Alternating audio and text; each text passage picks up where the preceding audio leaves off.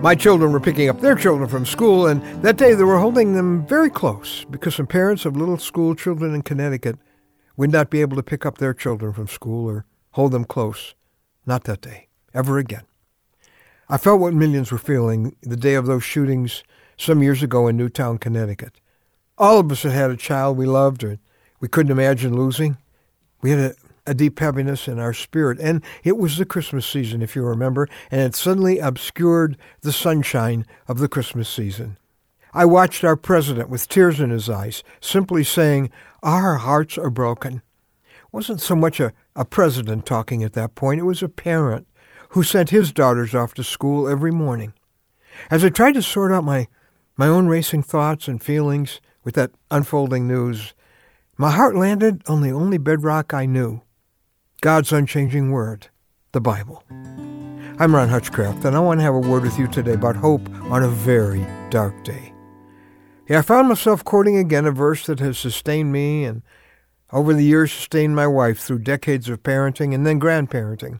It didn't answer all of our questions that tragic day, but it provided some solid ground for a parent to plant their feet on. It's our word for today from the Word of God in Isaiah 40, verse 11. God tends his flock like a shepherd. He gathers the lambs in his arms and carries them close to his heart. He gently leads those that have young. You know, it's great to put the name of your child or your lamb that you love in that verse. He gathers, put their name in there, in his arms and carries him or her close to his heart. You can't be with them everywhere they go. He can, carrying them close to his heart. As a parent, you need to know that today. As a child, your son or daughter needs to know it too. And then don't forget you're part of God's promise. He will gently lead, put your name in there, who has young. He's promising to guide you in every situation, every decision, every conversation with that child that he's entrusted to your care. And on a day when I was suddenly faced with the possibility that I might never see the love of my life again alive when she was code blue some years ago, another word from God took over my mind. I know whom I have believed. I am convinced that he is able to guard, and I put my wife's name in there, who I have entrusted to him until that day. And he did guard her that day. He would have guarded her even if she'd gone from that hospital to heaven that day. And I know he would have guarded me too, because he did on the day that was her last day this side of eternity. See, that's another promise you can hang on to on a dark and tragic day.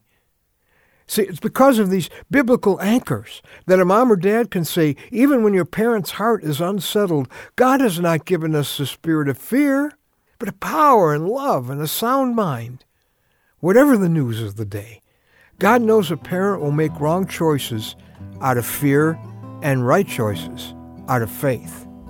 On days when the tragic news comes, I'm so grateful that Jesus is real, that Jesus is close, and that Jesus is a deeply personal Savior. He offers to do life with us and then to bring into our lives and into the lives of our children the love that made him die for us and the power that brought him out of his grave.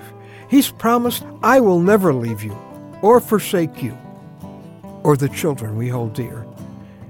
Listen, if you've never begun a personal relationship with this Savior who loved you enough to die for you, who has the power to change the kind of mom or dad you are, would you go to our website and find out how to begin that? Right there you'll get that information. It's anewstory.com. Please visit there, anewstory.com. You know, the children sing a song in Sunday school. Jesus loves the little children, all the children of the world. And they're right.